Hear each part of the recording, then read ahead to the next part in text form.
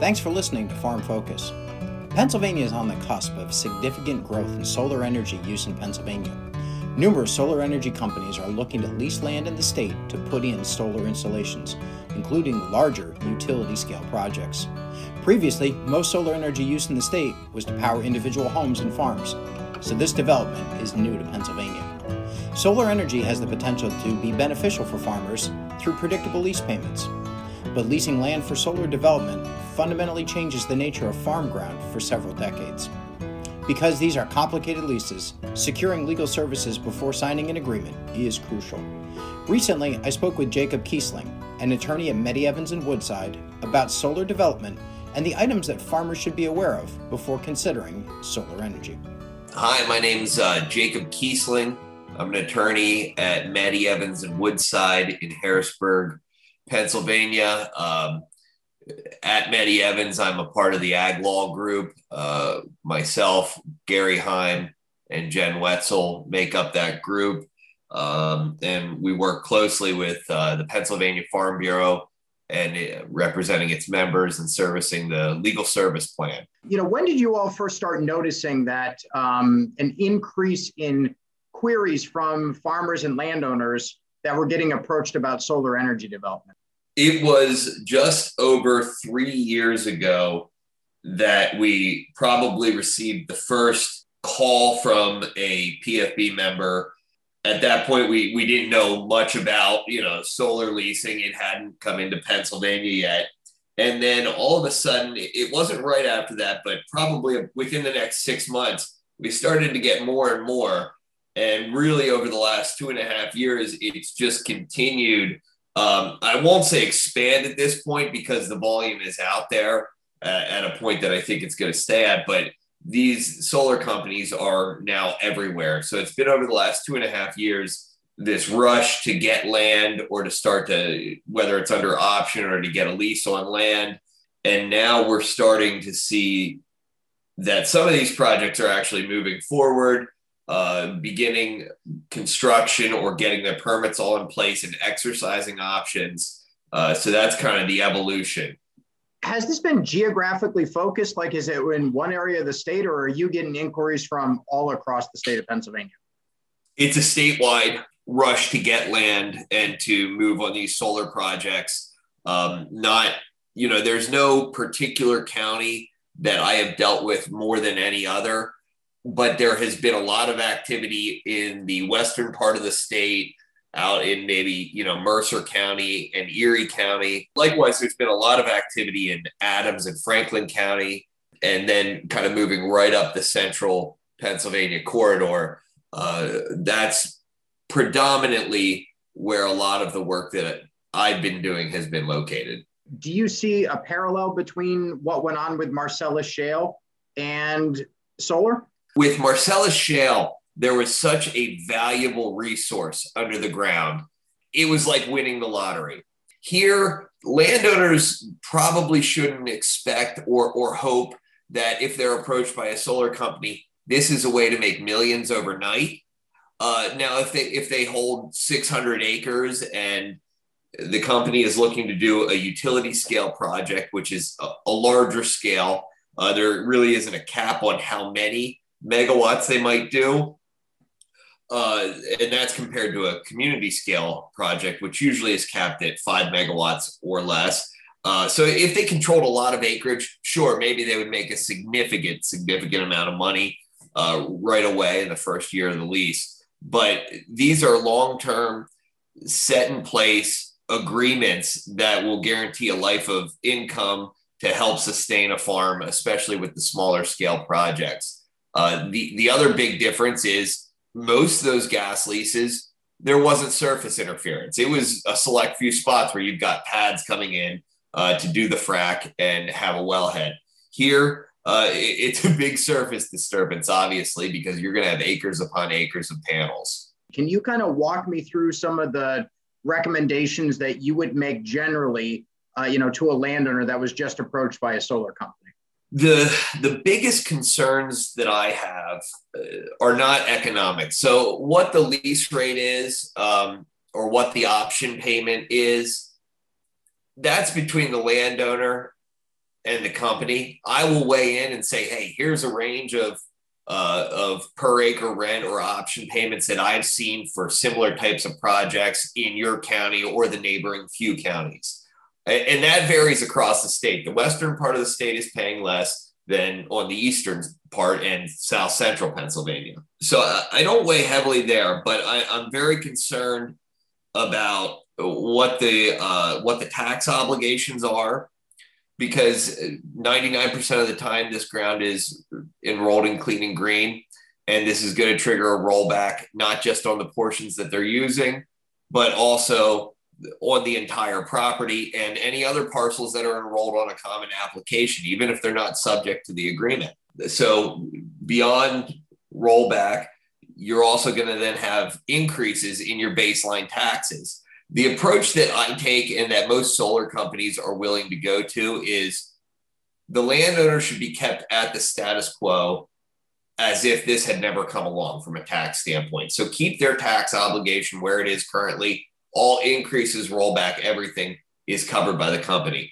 There's also a possibility of realty transfer tax because many of these leases are well over 30 years, at least with their extensions.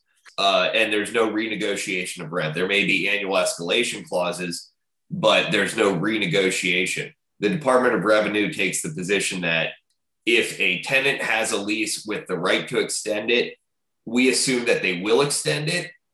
And if there's no renegotiation, then it's a transfer subject to realty transfer tax.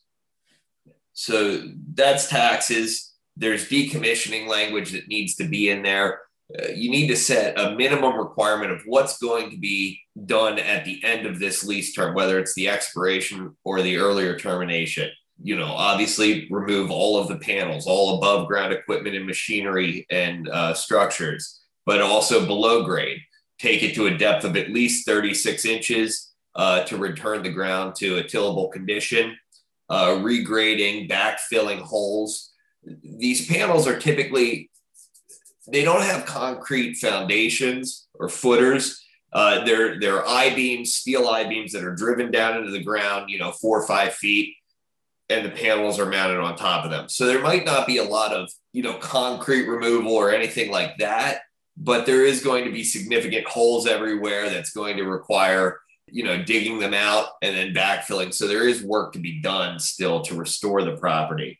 Tied in with that is some sort of security bonding requirement that protects the landowner in the event that the company defaults on its decommissioning obligations. This is where you get into a number of arguments with solar companies on what they're willing to do. Community scale side, it looks like, possibly there could be a statewide bonding requirement, which I think would be to the benefit of the landowners because then they aren't forced to try to negotiate these things. But I think we still would negotiate them as a backstop in case that government bonding isn't there. But a lot of companies, they'll want to deliver the bond or whatever security they agree to after year 10 or 15, and they'll want to use a net salvage value standard. And sometimes they'll push back as well on periodic reevaluations of what the value of the security is.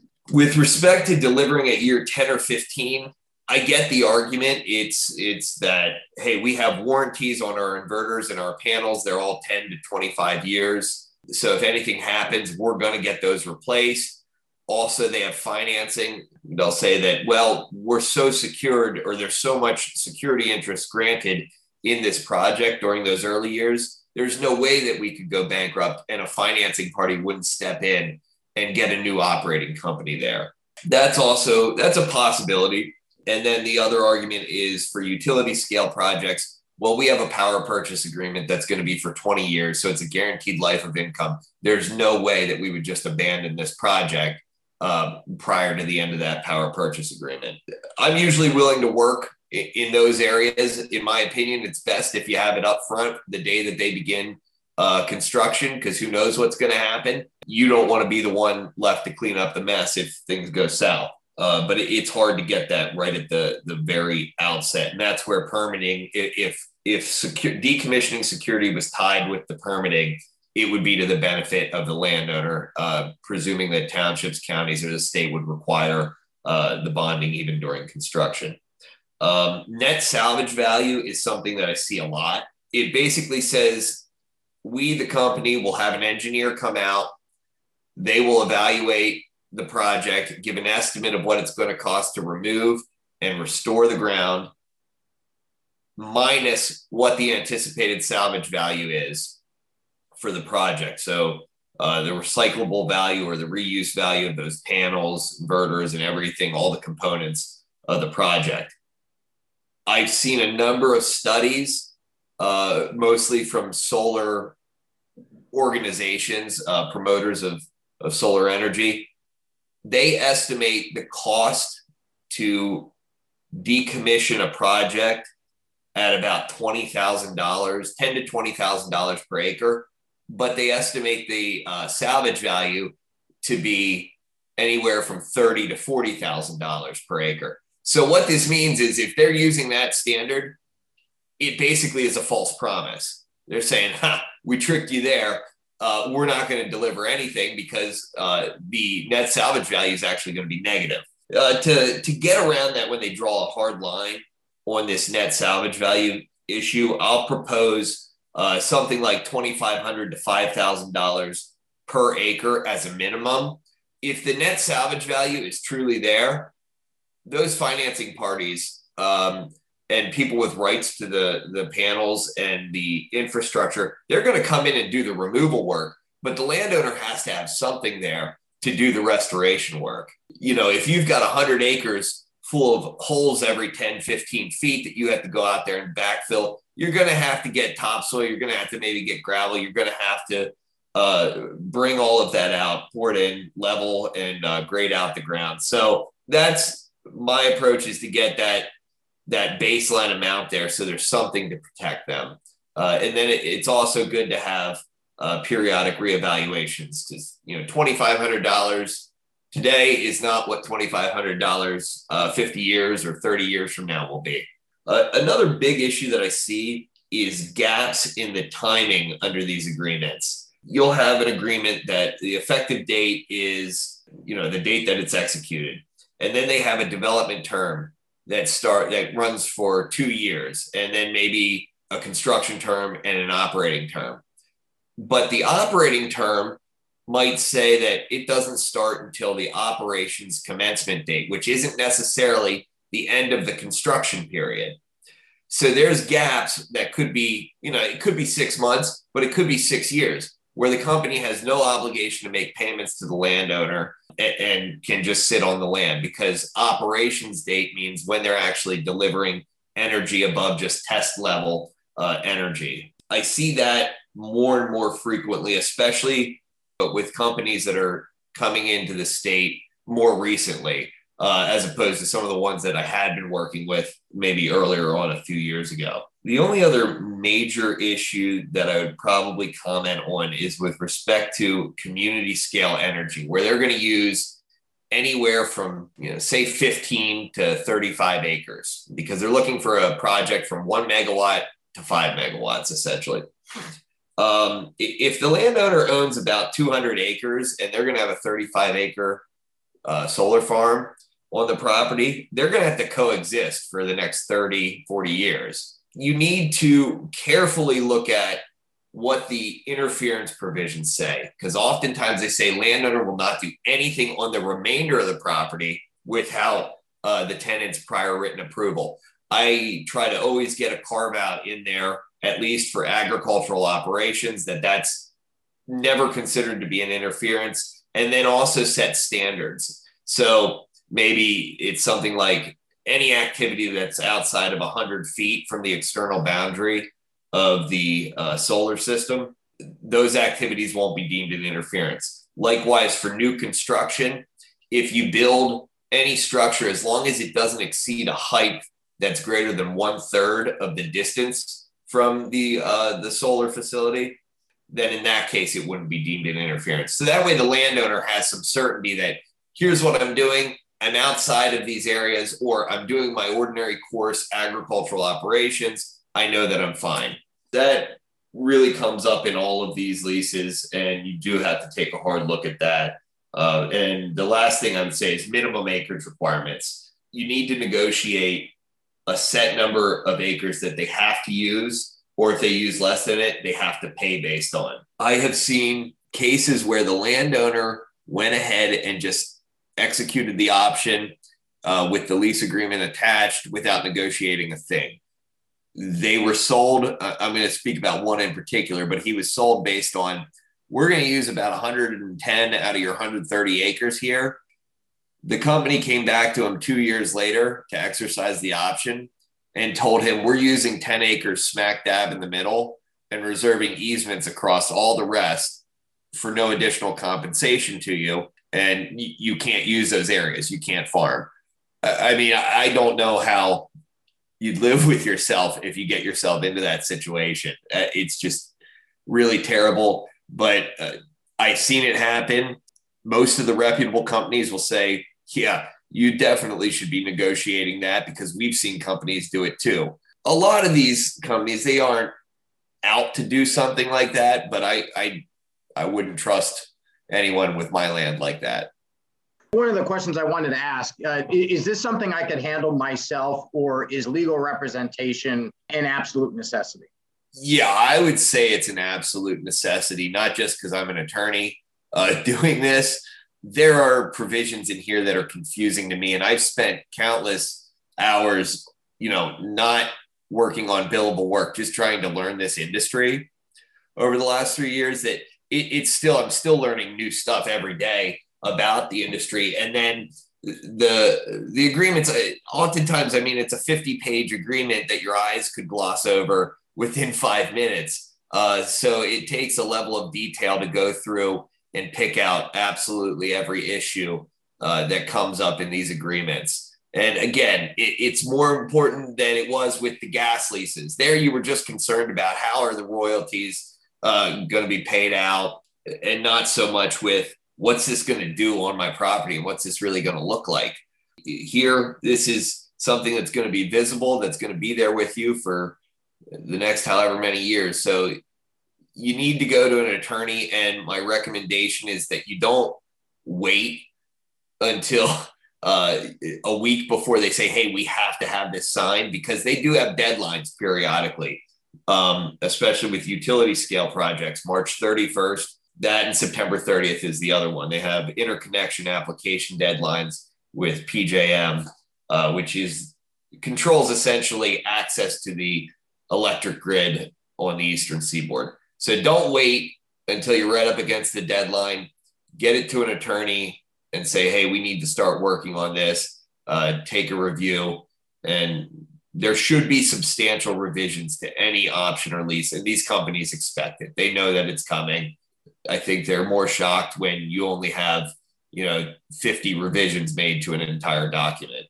These lease payments are predictable and in theory are going to be similar month to month. Am I correct? So it's a set lease rate, for the utility scale projects where they're going to look to use more acres. They might pay somewhere, I've seen on the very low end, $650. I think that's low for any kind of project. $750 is about where I'd start to consider it fair. $750 to $850 in the western part of the state, then maybe $800 to $1,100 on the eastern part of the state for these utility scale projects. And then for the community scale, $1,200 to $1,500 out west, probably closer to $1,500, maybe even up to $2,000 here on the eastern part of the state. And I've noticed that the rental rates on the community scale projects the offers are starting to go up across the board, not just from some companies that are desperate to get land, but all of them are starting to offer a bit more. That's where the per acre rent usually comes in at. The question will be annual escalation, because again, like I said earlier, that amount of money today is not the same as that amount of money 30 years from now. 1.5% to 2.5%, with 2% being the industry standard, is what I see. I propose oftentimes a hybrid, which would be, say 1.5% is the baseline annual escalation. But if the prior year CPI increase exceeds some threshold, say, maybe it's 4%, then the landowner in that next year gets 4% or whatever the CPI increase was. That offers some stability to the company because we haven't seen a year with an average 4% CPI increase since I think the last one that I saw was like the late 90s. So it offers that stability, but then protects the landowner from periods of hyperinflation like you saw in the late 70s into the 80s. So I try to negotiate that. It's very rarely successful, to be honest. There's a few companies that do agree to it consistently, but there's far more that just say, no, we can't do that. We need to have our costs set. So those figures that you were talking about, was that per acre per month? No, that's per year. So, $1,500 per acre per year. And that's how you get to what your annual rental income will be. Are you noticing that what these solar energy companies are paying, is it comparable to the cash rents that somebody would be getting for, leasing their land for corn, soybeans, something like that? Well, it's far greater than that. Average farm lease rent is, in my experience, somewhere from $150 to $200 an acre. Could be down to $100 an acre. Could be $250 if it's pretty good ground. So comparably, when you're looking at the solar leases, they're going to pay you $1,000, $1,200 an acre. Yeah, you can make more with the solar. Do you see there being compatibility with some agriculture practices in the solar array? Because, in talking to solar companies, they often tout that, you can do some limited agriculture within the array. Are you seeing that reflected in the contracts that you're reviewing?